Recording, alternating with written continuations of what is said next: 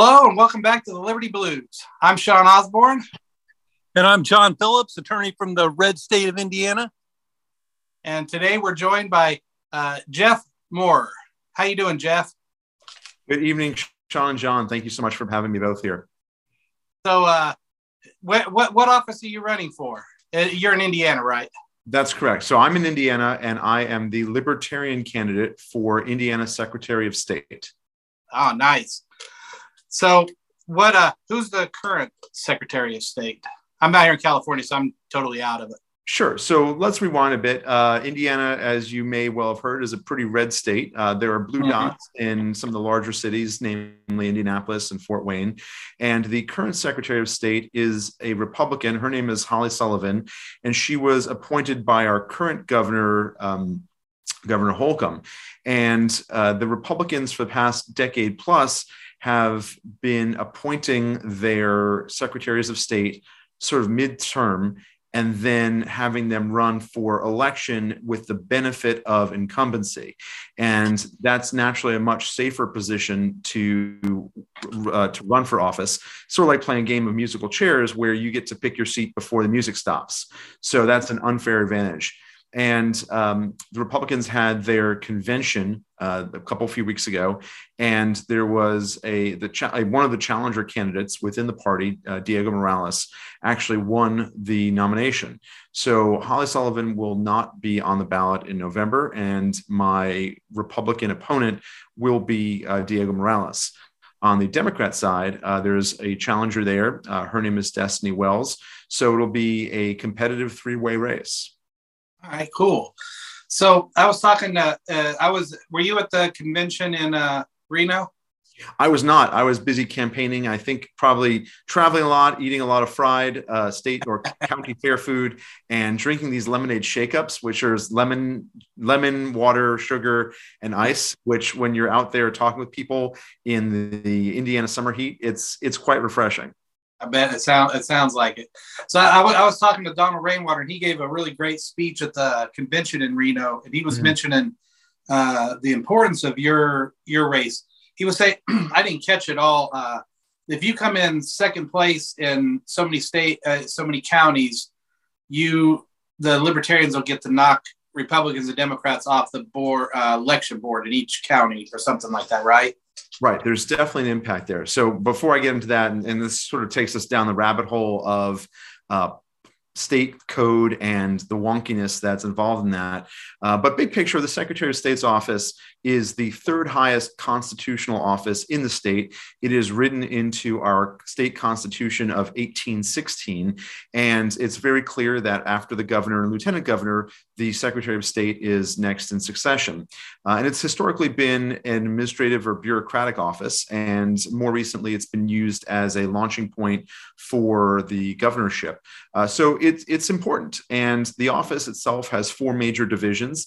The first, the one that everybody knows best, perhaps, is the elections division. And we'll certainly come back to why that's really, really important this cycle and of increasing importance the last several election cycles. The second division is the business services division, or the business services division. And that's the unit that's in charge of chartering corporations and nonprofits and creating businesses or creating companies, recognizing the legal entities that are businesses and nonprofits.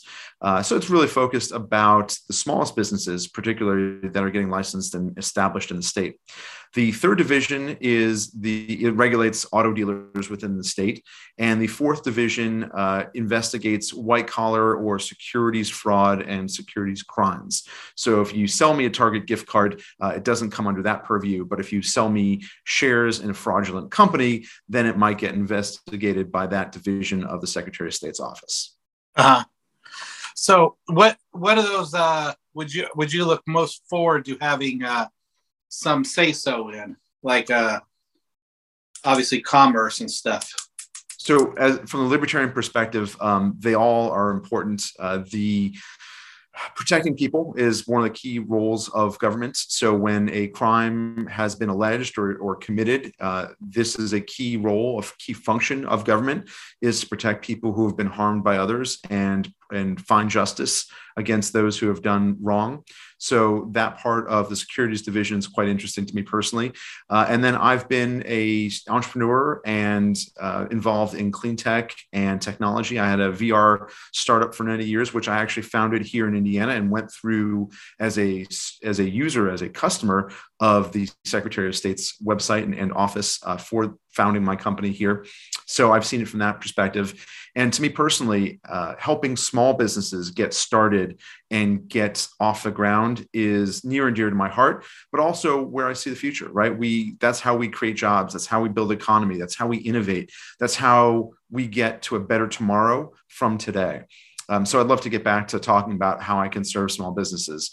And then last but not least, and this is what I think is topmost and foremost in everybody's minds, especially this election cycle, is the election process itself. And when we have an event like January 6th and we see Americans using violence against each other because we've lost confidence and lost trust in our elections, the process is clearly broken.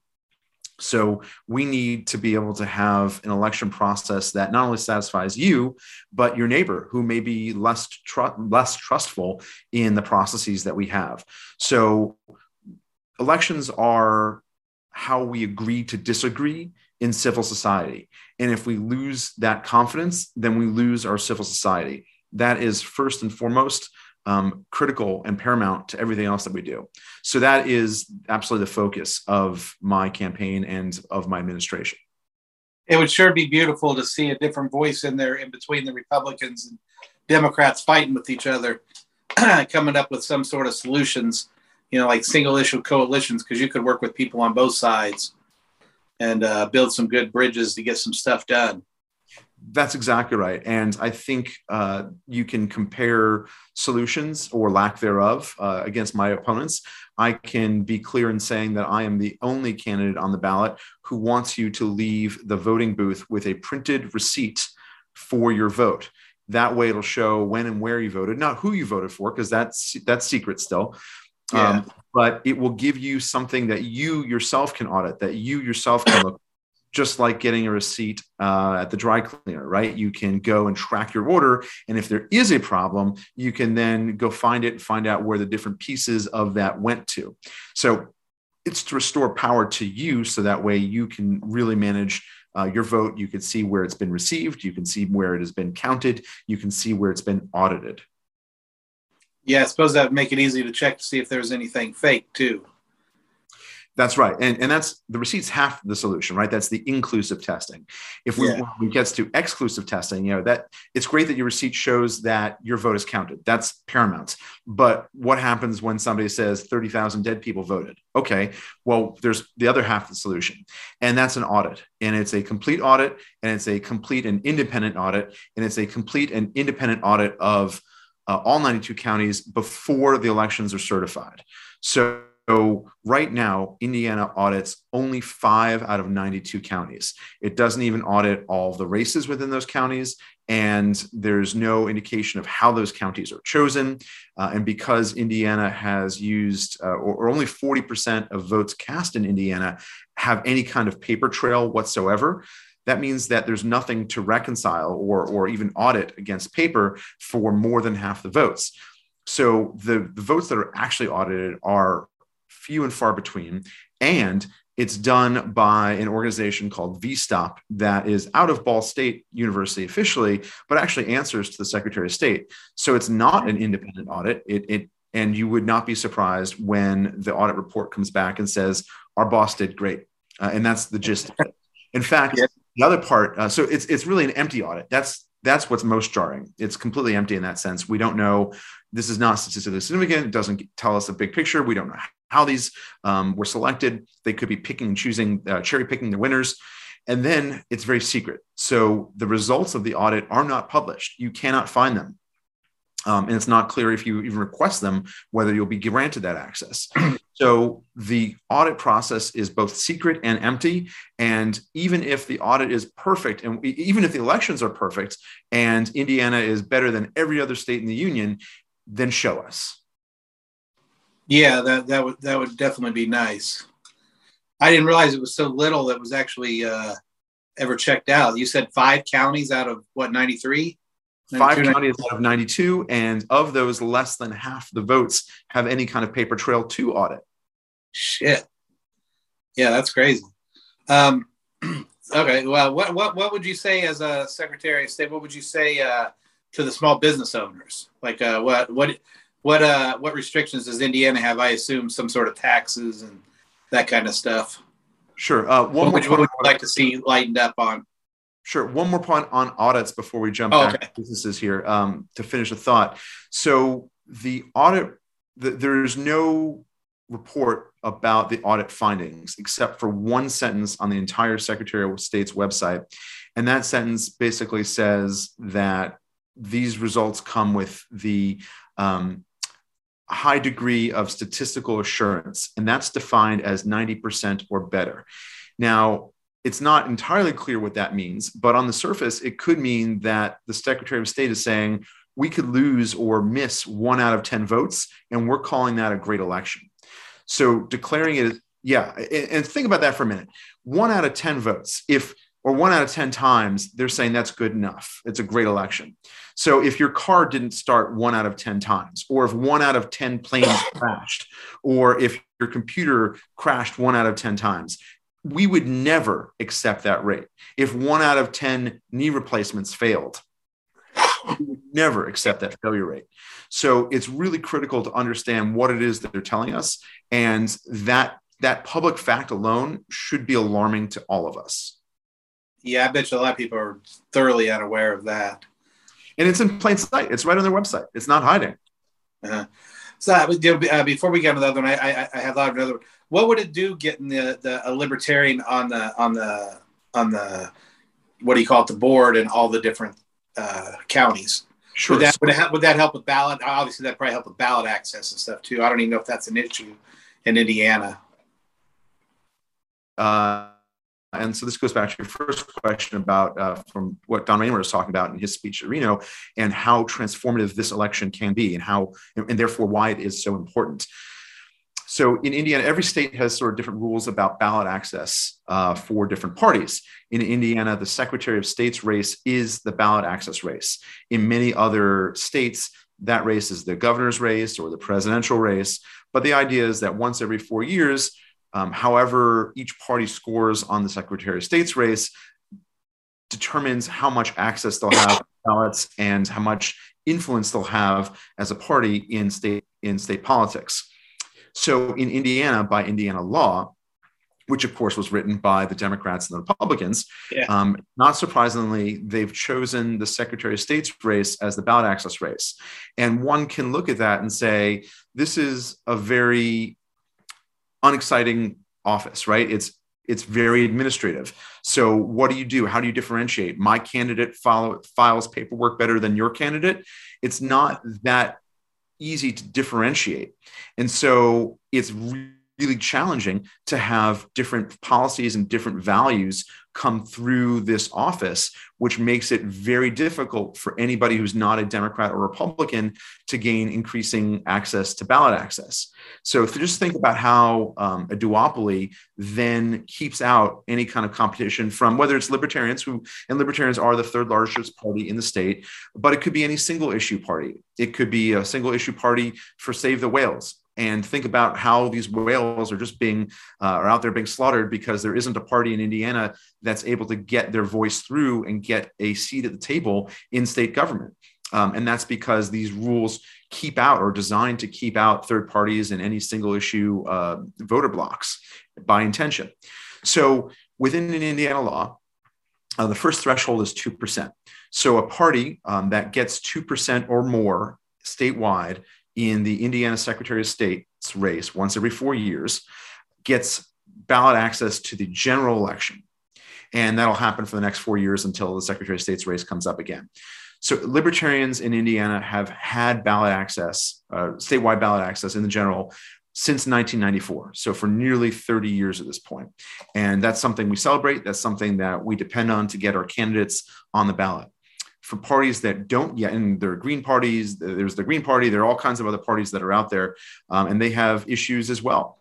that they care about. So for any of those parties, they have to get 2%. They have to get signatures for any candidate who wants to run for any office. And the number of signatures has to be at least 2% of the total number of votes cast for the Secretary of State in that district. So if there's a small House District 1 office that the Save the Whales Party wants to get onto, if there were 10,000 votes cast for Secretary of State in that House District 1, they need to get 10,000 signatures. And of course, signatures is a very difficult game because about a third of them are immediately discarded. People didn't live where they thought they lived, or didn't count, or weren't registered to vote, were registered in a different district, whatever. And it's expensive. It's time consuming, expensive to collect those signatures. So if you think that each signature, well, you need to get 15,000 signatures collected in order to get 10,000 good, quote unquote, good signatures, and that each signature might cost $10 to $15 to collect in terms of total cost, it's a very expensive and costly proposition to field a candidate. And that's just to get on the ballot. That's not even to begin to run. So right. Think about how effective that is at keeping out any kind of third-party candidate. Signatures are very, very difficult. So the 2% threshold is game-changing for any third party. So I have a question about that. So does that mean that if Libertarians have 2% of the vote, that they can be on the ballot in all 92 counties, or only those counties where they carry 2%? Great question. So that's one of the major benefits of the 2% threshold statewide, is because any Libertarian for any office at any level can automatically come on the ballot without signatures in the general election. So whether it's the county dog catcher or the governor, you don't need signatures as if you have 2% or more. Okay, great. Yeah, that was a good question. I'm thinking that myself. That's good. And it's a hard truth. It's a hard truth to say that any party that has less than 2% and therefore needs to get signatures is politically irrelevant. But a hard truth. What percentage did Donald Rainwater get statewide? Was it like 12% or something like that? It was about 11.5% is the official tally, and we suspect that there were probably more votes that he received that would have been disallowed as scratched votes. And we can get back to that in a moment. But let me, if it's okay with you guys, let me talk about the next tier, and to go back to your original question, Sean. So that sort of talks about signatures and 2%. The next tier, the next sort of line of success, is getting 10% in the general election for Indiana Secretary of State. And when that happens under state law, that party now suddenly not only gets the same benefits, and guess what else you get? You get this jujitsu knife. Well, in this case, you actually get statewide access to the primaries. And this is a really big deal. And this is what Donald Rainwater was talking about in his speech, because this is transformative on a whole new level. At 10%, a party gets access to statewide primary elections. And there's a twofold benefit here. First, you get to have the millions of dollars of free advertising, free, quote unquote, because everybody's talking about the primary elections. They're promoting it. It's up. Part of conversation. People are looking for information about candidates, and it is a taxpayer-funded primary election. As Libertarians, we favor privatization and not public taxation. So we feel that political parties, all political parties, Libertarians, Democrats, Republicans, and so on, are private organizations and should have private conventions, privately funded conventions for getting their candidates. But if we're going to have a publicly funded election, then we should have an equal seat at the table. And that's why it's advantageous for Libertarians to be included in the primaries. The second benefit to that is once Indiana is an open primary state. So for those who aren't familiar with that, as an Indiana voter, you walk into your polling location during the primary and you say, "Hi, I'm a Democrat, I'm a Republican, I'm a Libertarian, and I'd like to request the ballot for my party." And when you do that, what you're basically agreeing to, and there's legal language there, what you're agreeing to is, I intend to vote predominantly for candidates of this party in the general election.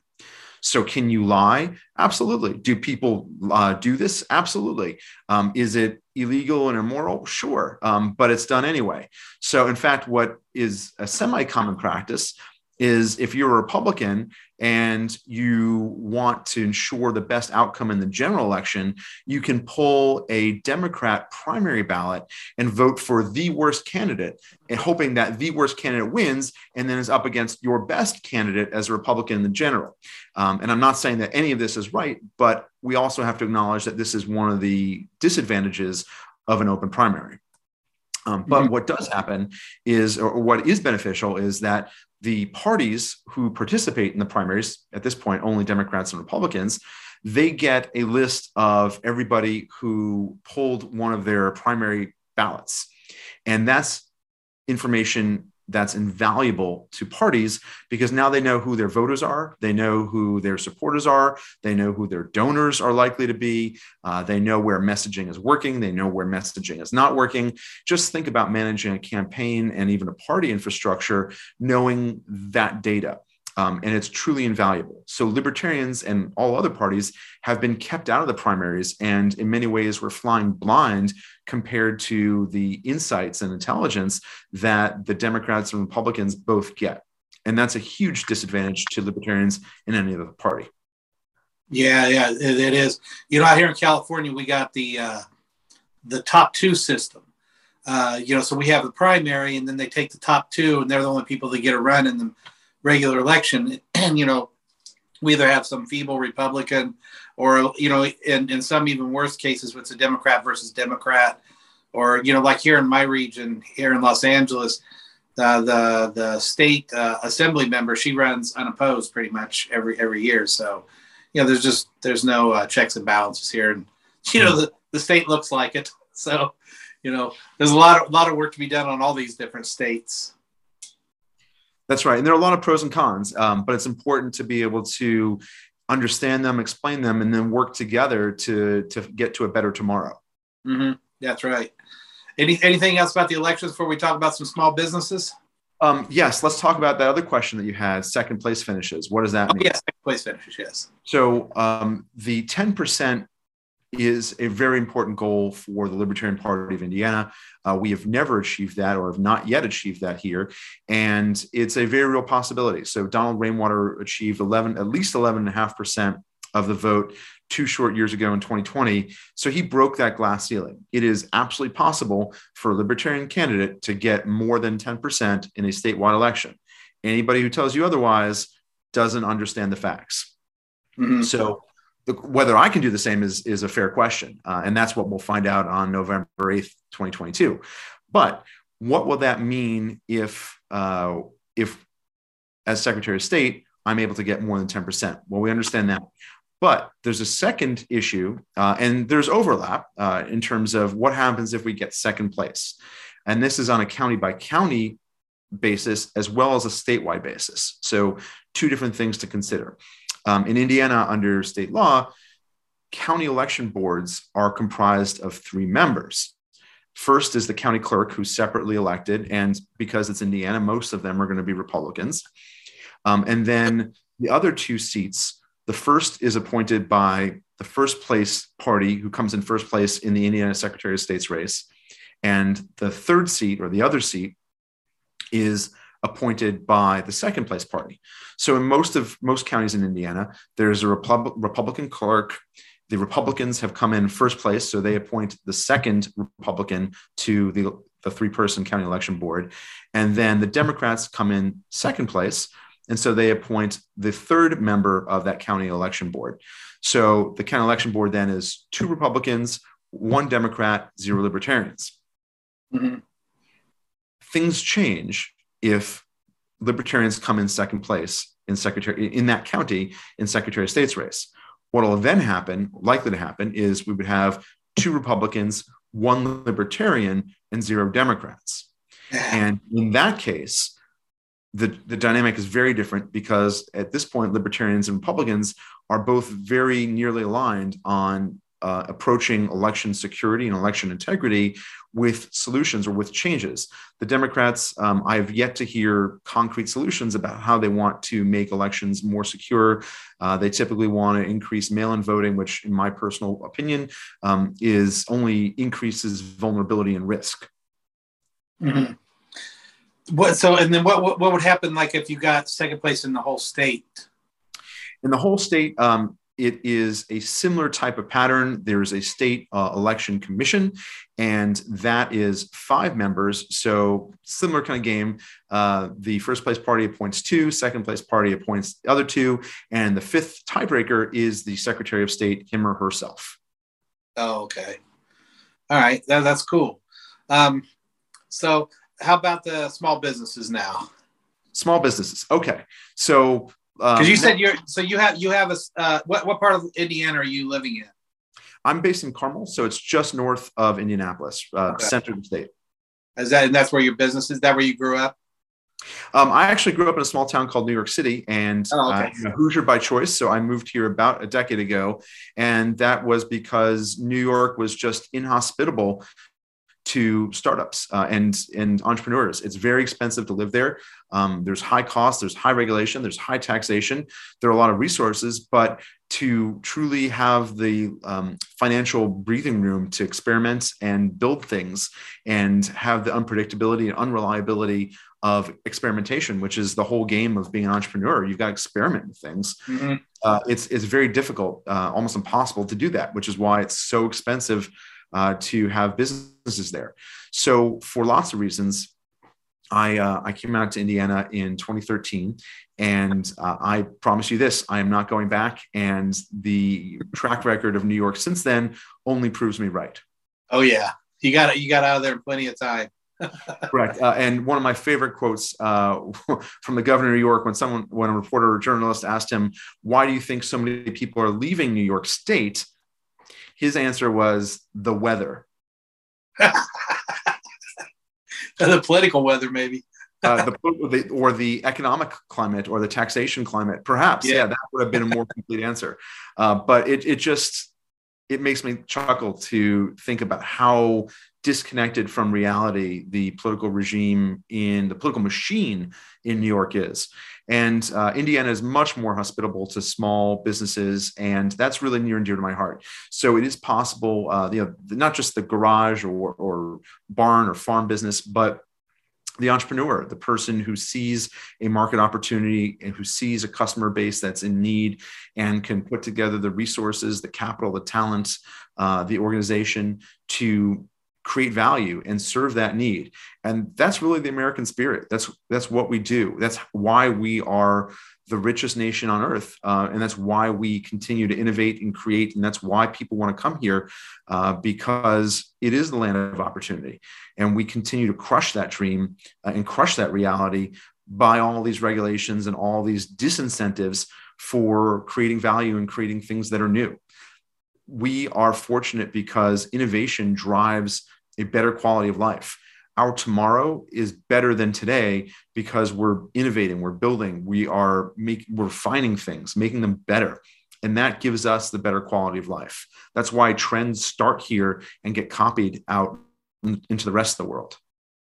Yeah. So Indiana is obviously better than New York for small businesses, but what do you think still needs to be fixed in Indiana to make it even better? Sure. So we could talk about tax regulation and tax schemes, and certainly reducing.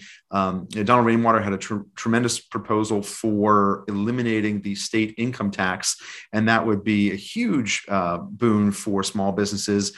He had a proposal for eliminating the state sales tax. Again, that would create a very economically friendly environment. And just look at Florida to talk about what this actually means. This isn't just theory or a bunch of crazy libertarians saying this would be a good idea, but look at the actual numbers. Look how people move their feet. Look how people move their businesses. And during COVID and over the past years, businesses have fled high tax environments like New York, like California, and have moved to low tax environments like Texas, like Florida.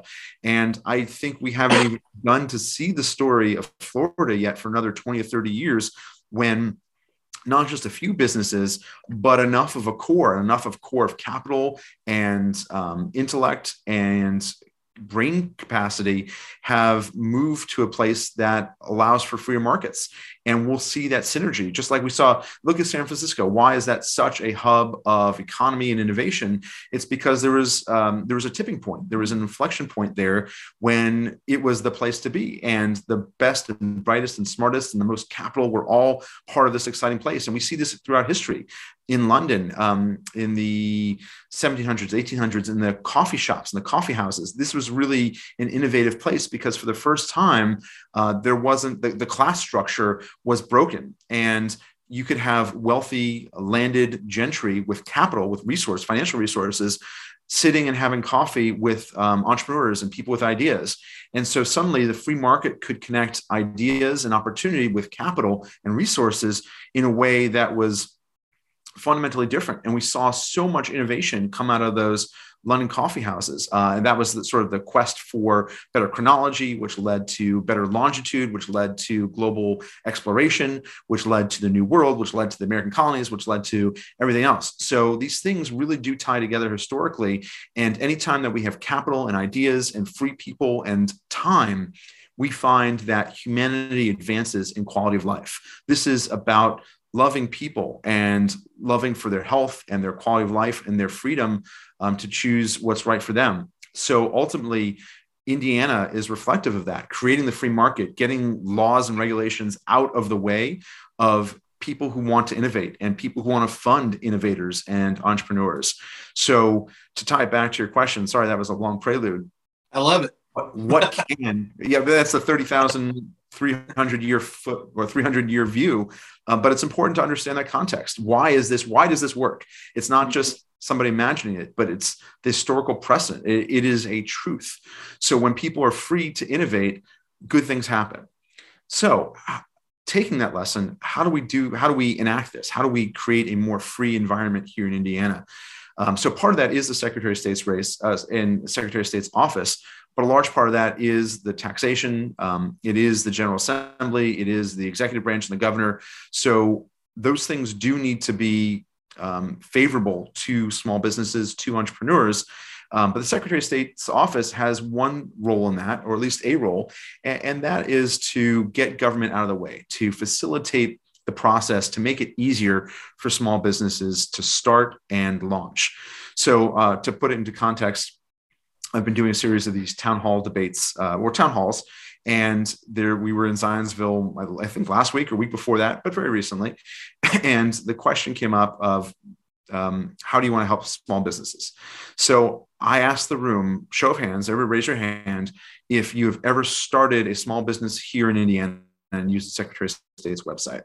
And so among the audience, which might have been about 100 people, we had maybe a couple dozen hands. I was really glad to see that. And they might have been doctors or lawyers or anesthesiologists, who knows, or restaurateurs or any number of different businesses.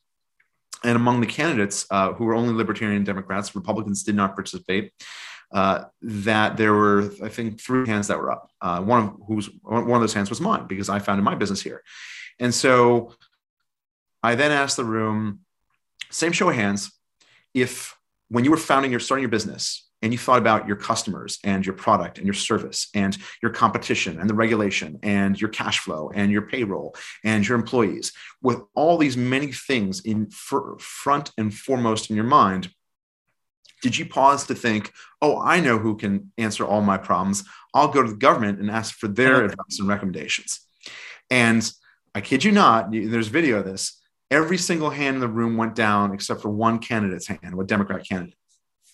So small business owners understand that government is not here to help. Right. Small business owners understand that government does not create jobs. Government does not drive the economy. Government only gets in the way of independent people who do. Yeah. So as Secretary of State and as a Libertarian Secretary of State, the single best thing that I can do is get government out of the way of the people who are going to create businesses, who are going to create value, who are going to create jobs. Yeah, that's great. What about occupational licensing? Is there an issue with that in Indiana? I know. Absolutely. Absolutely. And even before getting to occupational licensing, so to answer concretely, what are things that I can do in that office? Treat the office as if it were business, and with a pro-business mindset, to be an entrepreneur serving my customers who are going to be entrepreneurs starting their businesses. So that means expanding customer service hours. It means expanding customer service access, maybe not just email and phone, but text messaging. It means having prepackaged go kits. So if you are starting how many people start restaurants? How many people start landscaping businesses? How many people start new nonprofits, right? There are different categories of entities that are being started every year. Let's make it easier for them. How many people start food trucks every year? So if you're starting this type of business, not only do you need this type of paperwork from our office, but based on regulations, you're going to need to talk to this agency, that agency, that agency, and you're going to need this form, that form, that form. So let's make it really easy, prepackaged, and serve maybe not 100%, but at least 80% like that, and make it much easier for them. Also, things that I want to advocate for as Secretary of State, to go to the General Assembly and say, this form, this process, it's redundant. We already capture this information over here. Let's simplify and streamline this process so it's not a burden at all to the small business that's just getting started. Furthermore, I would love to see Indiana as a capital for cryptocurrency and for hemp growth. I mean, we are an 10th largest agricultural state in the union.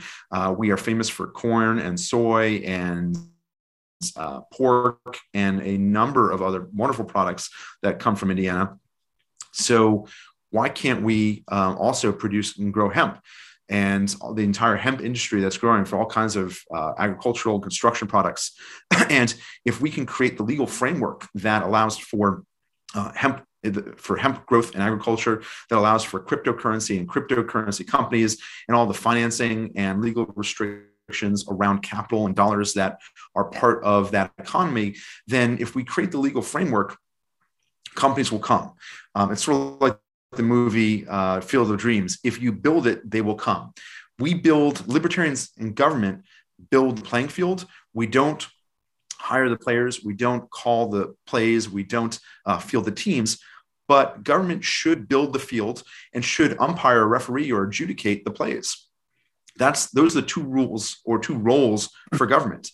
And we can do that. We have a wonderful opportunity here in Indiana to set the stage and welcome entire new industries to set up shop here. That's what government can do. Government can create the place. Yeah, facilitate the playing field. Because, a lot of people, I mean, they're into like the minimum wage, and, the minimum wage never created any jobs. All these regulations never created any jobs. They only stop things and get in the way. That's right. I was at the Kosciuszko County Fair on Sunday night, and I told you about these lemon shake-ups that I'm sort of addicted to and are good for the voice as I'm talking.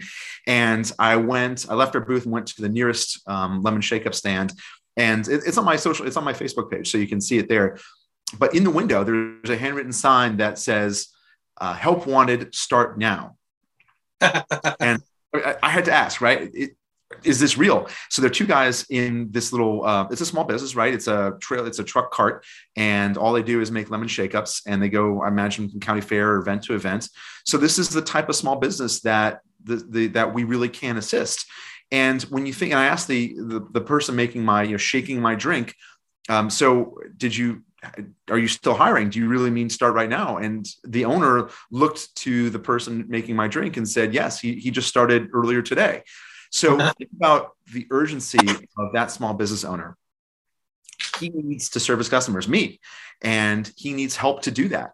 And so he doesn't need paperwork and filings and worrying about payroll and all these other things. He's got to make hiring decisions, get people in, serve the customer, and then figure out everything else on the back end. And that's where the Secretary of State's office can have a more complete understanding and respect for the priorities of small businesses.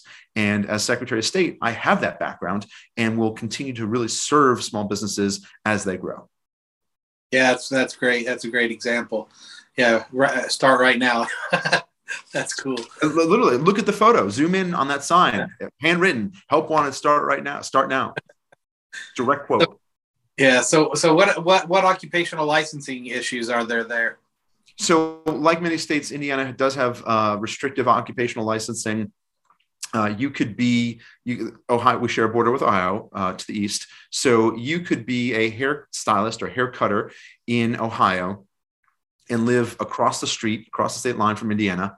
And you could be a hairstylist for 30 years, have a great career, booming business, 5-star review on Google, Yelp, and every other service. You could be Better Business Bureau, Angie's List, top rated everything. And then if you move across the street, to Indiana, across the state line, you could be a stone's throw, 30 feet away across the street. You could move your business there, and you would have to go back and get relicensed, go through a training, hours, pay a fee, a licensing fee, which could be north of $1,000 to prove your bona fides that you're qualified to be a hair cutter in Indiana. And that's just bizarre and capricious and really disadvantageous to the free market. That is interfering in the way markets work. Now, understanding that certifications are meant to be a gatekeeper to keep out bad actors, but in the technology revolution, the last 20 years, 25 years, even more generously, there's transparency. There's transparency around market data. If you give a bad haircut, people are going to talk about it, and it's going to be online.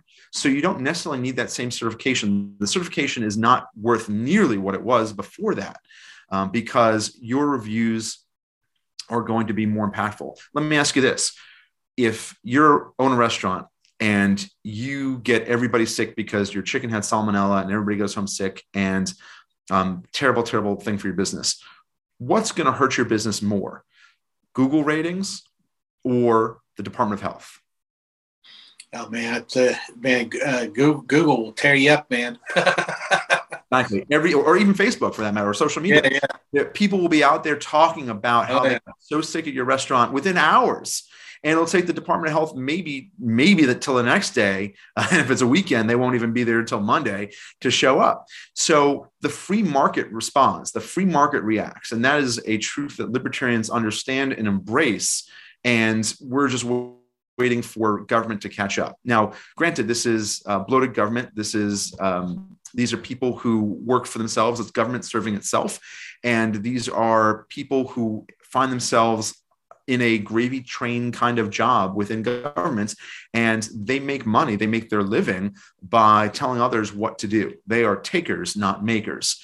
And so the free market experiences this kind of inefficiency and interference by occupational regulation.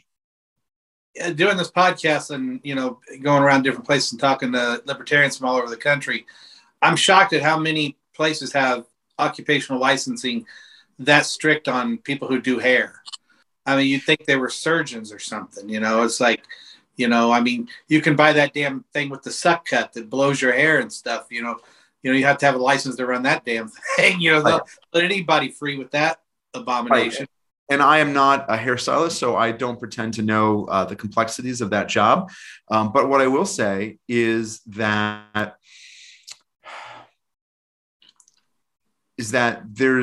there's a cost to doing business, that getting it right is more important, and that building loyalty, building trust, serving your customer, and having that transparency in the market is going to do far more than any occupational licensure. I always thought the occupational licensing, it should be more something like if you wanted to go through it and use that as like a selling point. Oh, I got this approval. They came in and checked it out. And then people could say, oh, I want to go there. They got that good rating I like. So they could do that. If people were really into that and believed, what the hell the government was saying, I wouldn't be opposed to something like that. But just to say somebody can't have a job or cut hair is just, it's crazy to me. And let me take another key look at this issue from a different aspect. One of the questions that almost always comes up in a town hall event is, well, what about the Latino community? Or what about the Black community, the African-American community? What about this community or that community, the immigrant community? Insert whatever community name you want. And with several different roles, so restaurants and hairstylists, those are very local and very locally cultural services and businesses. And often they're the first businesses by members of that community. And so if we actually want to help any one of those communities, the single best thing we could do is make it easier for them to start some of these early businesses. They may not if you're an immigrant and and you're first getting established in the U.S., you might not be starting a high-tech company, but you definitely could start a local haircutting business in your community. You definitely could start a local restaurant in your community that serves your ethnic food. And so these are the foundations, the pillars of those communities. And from there, they build wealth. They send next generation to school to get educated or trained or go into an even more lucrative career field. So if we want to actually help people and help these communities, then one of the most important things we could do is, again, get out of their way so that they can start these very basic businesses to serve themselves and serve their communities. Yeah, it sounds like a beautiful future, man, if we can get libertarians elected. Absolutely. Do you have any other questions before we take a break, John? No, I don't think so. All right. Well, let's take a little break and come back and talk a little more about, running for office and like how you became a libertarian, that kind of stuff. Sure. That sounds good to me. All right. We'll be right back. Thank you, gentlemen.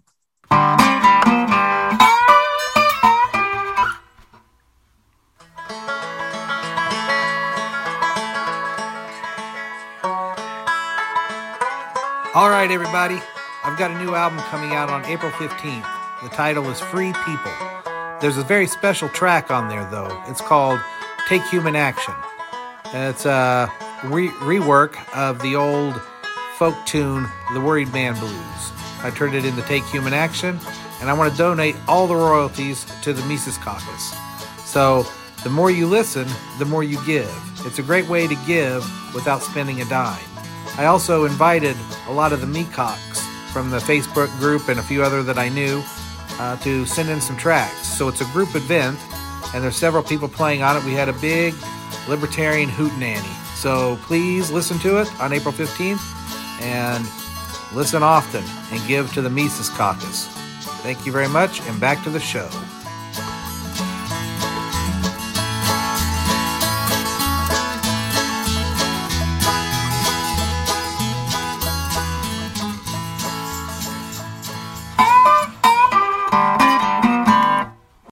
All right, we're back. So, what was it? Did we cover most of the stuff you think for the Secretary of State race? Like things that you would like to get more.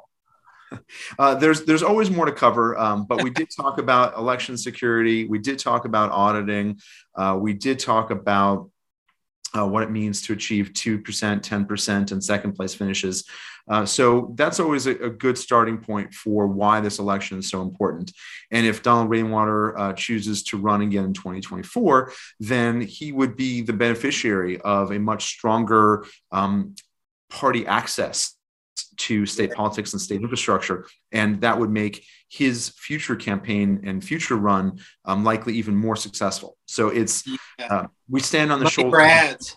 Exactly. We stand on the shoulders of giants and from strength to strength. So everything that we do here in this election in 2022 will pay dividends for whoever is on the ballot in 2024 and beyond.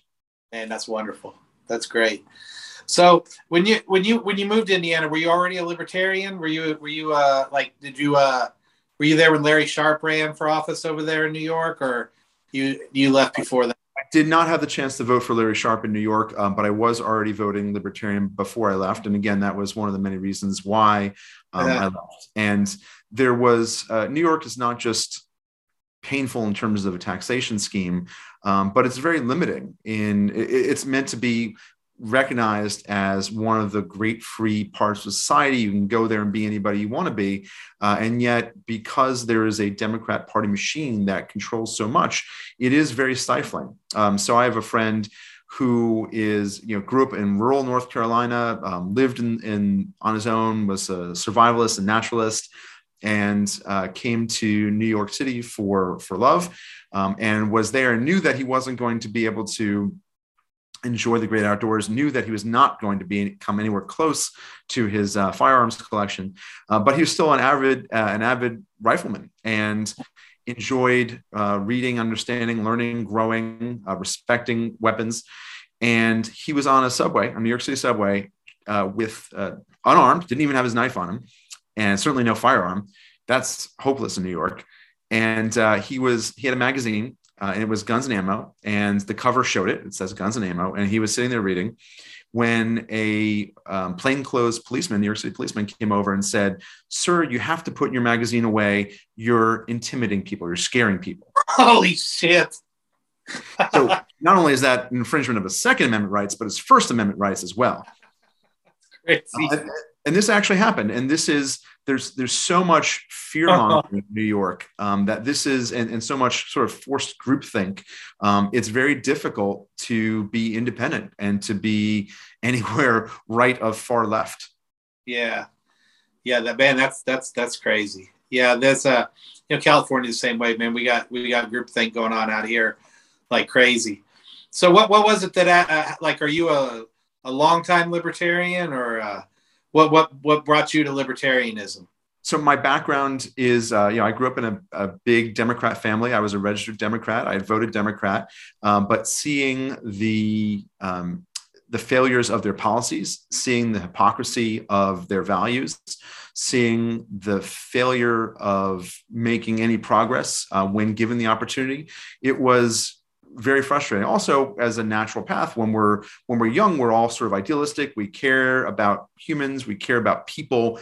And those values align well with the Democrats and the left. Compassion. And I don't apologize for being compassionate then or now, but what took time and was a process was to recognize that as a party, as a political force, they were unable and unwilling to actually make change. And so recognizing that my values, my personal values, and recognizing that we could achieve greater success by setting people free. So it really comes down to give a man a fish versus teach a man to fish. And the Democrat Party and the left really bases themselves, and their success is on the model or the promise of giving every man a fish, right? Yeah, nobody will be hungry, a chicken in every pot, everybody's fed, taken care of, healthy, loved. And that comes at a cost, and it comes at a cost of everybody else's wallet. Mm-hmm. So the better solution, the sustainable solution, the only real solution, meaningful solution, is to elevate people, to uplift people, to give them the opportunity for those who have the will and the desire and the drive. And that is libertarianism. Mm-hmm. Yeah. Set the individual free and see what happens, man. I love the, it's such a beautiful philosophy. And man, we get demonized saying, "Oh, you're selfish," and all that stuff. It's like, man, we're volunteers, man. We believe in helping out the community and stuff. So man, that's great. My libertarianism comes from a deep seat of love. And I want to be very clear about that. Libertarians are often placated or accused of being cold and ruthless and uncaring. But that is actually the exact opposite of where I come of the root of my libertarianism. It's from a place of love that I want you to be able to succeed, that I want to give you the same freedoms, the same opportunities that I enjoy, without limitation, without restriction, without me or my ideals limiting your ability to achieve. I want to see your success. Yeah, people always say, "Well, you're corporation friendly." I said, I'm not anti-corporation. We're, every libertarian I know is a small business owner or something like that. None of them own big corporations and stuff like that. So, sure. It's crazy. We're most of us are entrepreneurs or something like that. We want to help out the small people and get our niche in the market and get everything going on. And build from there. Sean, let me ask you a question. Where do businesses come from? From individuals. From individuals and small businesses. That's exactly right. And so the only way to get big businesses is to start as small businesses. And one of the great frustrations I have is that the Republicans have a lot of good words to describe why they're pro-business, but a more correct truth is that they're pro-corporatism and they're pro-big business. And this is a really important distinction to make for Hoosier voters and for Hoosier small business owners, is that the Republican Party is very closely aligned with the biggest businesses and the biggest corporations, and their incentive is to not encourage small business and competition, but actually to suppress it and kill it. So if we actually want to encourage innovation, encourage entrepreneurship, encourage new business creation, encourage new job creation, encourage a better quality of life, that's going to come from supporting our small businesses. That's going to come from creating a fair and competitive marketplace so that a small business can eat a big business's lunch because it's better. Mm-hmm. Yeah, you always think of the example of Apple. They started in a garage and came in and whooped IBM's ass, starting in a garage. And we need to make it easier for people to do those kind of things. We could be living in a much better future real quick if we just allow, all these different ideas to, drive us in that direction. I think that's a great question to ask rhetorically. So for everyone who's listening, imagine a world of science fiction, a parallel universe to where we are right now. Imagine the quality of life that you'll have, the medicines, the telecommunications, the travels, the foods, the efficiency, the quality of air and water, natural resources, your ability to travel and the ability to earn an income and to have time off and spend time with family because you're not working because everything's more efficient. Think about the medicines and access to surgeries and preventive care that you can get. Think about the things that make your quality of life better. And think in this science fiction world about how much better that is, because government isn't limiting progress, isn't limiting innovation, isn't limiting small businesses, and that you are the beneficiary. You get to enjoy all these things because other people can work on your behalf. And that is the sad fact of the world around us, because we are not living our best selves. We are not enjoying and benefiting from the best things that we have to offer. We're suffering. And it's because of government limiting our capacity to think, our capacity to invent, our capacity to create. Yeah. So, you'd mentioned you live in Carmel, right? You said? Correct. I think that's where Donald Rainwater lives too, doesn't he? And I think Brian Nichols, I believe, just moved there, the podcaster. Is that area full of quite a few libertarians?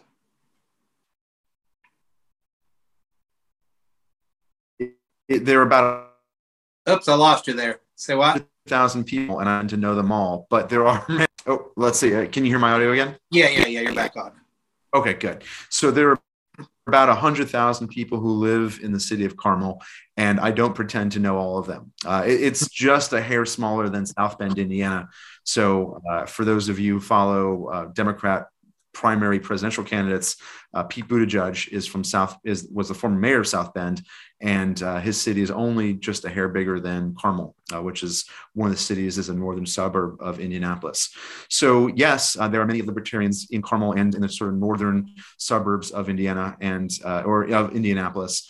And it's a great community for people who are professionals or not, if they have many different career fields and interests. But people who seek to be free, who seek to create, who seek a better quality of life for themselves and their families, it's not surprising that they end up here. Yeah. All right. That's cool. Because I noticed I talked to a few people, and I keep seeing libertarians. I was like, man, they must have a good neighborhood council or something like that going on there, which would be great. So, and if we can get Donald Rainwater to get even more votes or win, it'll be a really interesting time indeed. That's cool. So, what do you got coming up on your schedule in the near future? I think it might take me a few days to get this podcast out. Both of my engineers got new gigs and everything, so they're pretty busy. So, it might take me a week. What do you got coming up in the next a few weeks? Sure. So whenever you're listening to this, the website is Maurer4Indiana.com. That's MAURER forindiana.com. And we've got an events page there so you can see the absolute latest. But in the next days and weeks, we are out in the campaign trail. So it is county fair season. And as I said, I'm out there eating all the fried foods, drinking all the lemon shake-ups, and getting the privilege of meeting voters from nearly every county and growing. And that is, like I said, a privilege to be able to really hear the local issues, to understand what is truly unique, but to see the greater commonalities. And it is a true thing from that perspective, to understand that we are more similar than we're different. And I've been given this great privilege and given the opportunity to run for this office and to meet my neighbors, to meet my fellow Hoosiers, and to see that truth, that there's so much common ground that we all want and that we can work toward. And my campaign has been focused on original solutions. So just good common sense, good business ideas. It's not rocket science, but just good government. So these are original solutions. We're looking to get impartial results and impartial outcomes, that whatever inputs we have, that it's going to be fair for everybody, fair for us, fair for Libertarians, fair for Republicans, fair for Democrats. So very impartial results. We are a fair third party. We're a good fulcrum for the left-right balance beam that exists currently. And then we're focused on the diplomatic delivery of these solutions. So it's being the fair player, the fair trusted arbiter in between, to deliver them diplomatically to our neighbors, some of whom to the left, some of whom to the right. But either way, fair is fair. And we're going to be consistent and be principled and do this diplomatically and with care and love for all of our neighbors. So it's a busy campaign season. We're going to be going into, we're working toward a public debate. I've been public on my social media calling for an official moderated debate with all three candidates, me and my two opponents. So I'm hoping that both accept. I believe the Democrat candidate, my Democrat opponent, has accepted that. And I'm waiting for my Republican opponent to accept that challenge for a debate. So that would be a good thing to see. That way, Hoosier voters can actually see the differences between the candidates and know and get closer to understanding which vote is going to be the right one for them. Where can people check you out on social media? So we're on Facebook, Twitter. We've got Instagram, and stay tuned for TikTok. There's a lot that's happening on social media, and more to come soon. You got just your name for Indiana. Is it FOR? It's Jeff Maurer for Indiana, and that's the Facebook page as well. But the website, Maurer for Indiana, MAURER. And you could spell it any number of ways. The number 4 Indiana, FOR for Indiana.com. Pretty much if you misspell it or guess at it, you'll get to the right place. That's and cool. From there, we've got all of our social media links on the website. All right, cool. Have you been hitting up college towns, or like what's your strategic plan of places you're going to hit up, like places like say Rainwater, where Rainwater did good, or like college towns, or you going to hit up like Gary? So we can definitely follow the footsteps where Don Rainwater did well and where there's a good groundswell of support for him. That's a natural place. At one of the town halls, you could hear my Democrat opponent talking about, so Indiana's a little bit unique in the sense, or different from many other states, in the sense that college students, if they register to vote here, can vote here without as much of a voter history. So in many states, they actually discourage that or outright prohibit it, where if you aren't an in-state resident full-time for at least a year or even longer, you cannot register to vote and can't vote here. In Indiana, it's a little bit different. So we can and do have college students coming from other states to attend IU, Purdue, and many of the other wonderful schools and universities we have here. And they can then register to vote and do vote as Indiana citizens. So my Democrat opponent was on record saying specifically she wants to talk to young college students from specifically California and New Jersey. Imagine that. Imagine that. And the quote was, "We need your votes here." Oh, man. Yeah, that's the last thing you need is some of that crap over there. And that's public record. I'm not making anything up or giving away any secrets. That was a public forum. It's on. You can see the full event on my Facebook page. So she's on record saying that, and that is it's legal, certainly, but it's disingenuous spirit of the Hoosiers who live here, who pay taxes here, who raise families here, who are invested and own real estate here and are here to stay. So. That's why, and I don't look to change that as Secretary of State, but I do look to make sure that voices aren't diminished or diluted.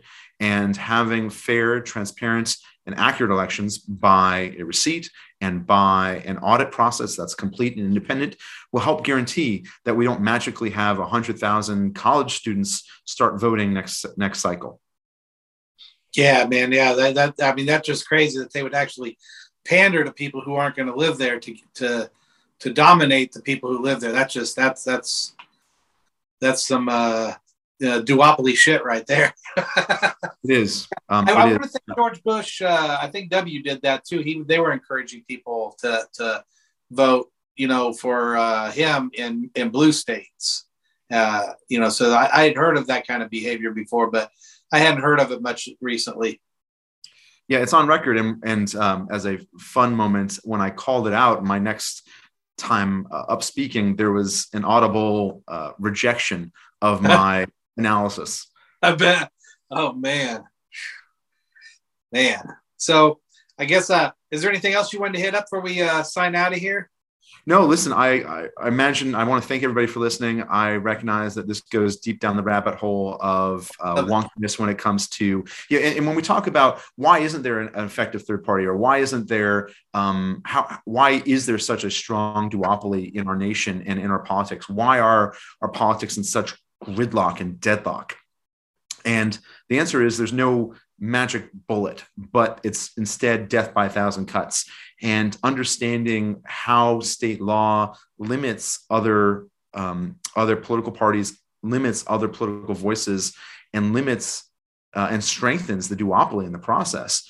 This is how it's done. This is how the sausage is made. This is why. And these are complex issues, right? We've been talking for an hour. It's hard to do this in a 30-second soundbite without sounding angry or conspiratorial. But the correct answer, the full answer, is longer and more complex. So I want to really thank you and thank all your listeners for taking the time to take a deep dive and understand this is not so simple. It will take time to understand this. It will take time to unwind this. And we really need to look hard for candidates and campaigns and parties that look for fairness and look for access. Whatever your political ambitions, whatever your political alignment or issues or focus, it's important that all these voices get a seat at the table and get access to the government. At the end of the day, what makes Americans uniquely different is that we are under self-rule. We are a nation of laws, and these are laws that we create for ourselves. And if we don't have equal access and equal voice in creating laws for ourselves, then we veer closer and closer to tyranny. So we have to get this right. We have to get our elections right. We have to call on Americans and voters to step forward and say, enough's enough. I want to call on all of my Hoosier voters and my neighbors who are exhausted and just frustrated with business as usual to step forward and say, enough's enough. If we want to get different results, we're going to have to vote differently. Yep, absolutely. The duopoly, they work at tearing us apart, and libertarians just want to set everybody free. There's that old, I think it was a saying first, and then Sting made a song out of it. But if you love somebody, set them free. And it sounds like you just want to set them free because you love them. Give them the freedom to do it. I do. And actually, one of the fun questions that came up in the town halls was, what is a libertarian, or why are you a libertarian? And my short answer was, it's because I want to live the golden rule.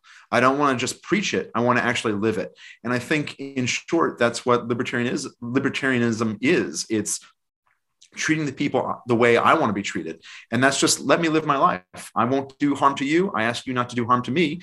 And you live your life and I'll live mine. It's just living the golden rule. Yeah, that's great. Did you have any other questions, John?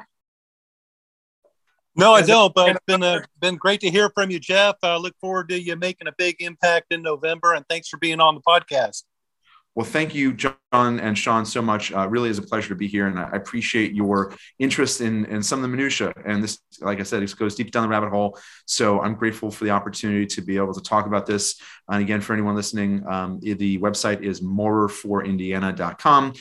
Campaigns are bad in that they require two inputs, they require two inputs, being dollars and volunteers, and have one output of votes. So if you can help volunteer or help donate, that will go very, very far in achieving change here in Indiana. And I'm grateful for all your support, whether known or unknown. So thank you all. Yeah. So as it gets closer to the election, feel free to hit me up, or I'll hit you up and see if we can get you back on there. Give you a good push towards there. Do you accept cryptocurrency? I heard you said stuff about crypto. So I'm a big supporter of cryptocurrency. Unfortunately, because of regulations, it gets a little tricky to accept it. And I was wondering about that. So the answer is no. For now, it's only fiat currency, also known as government promises. Yeah.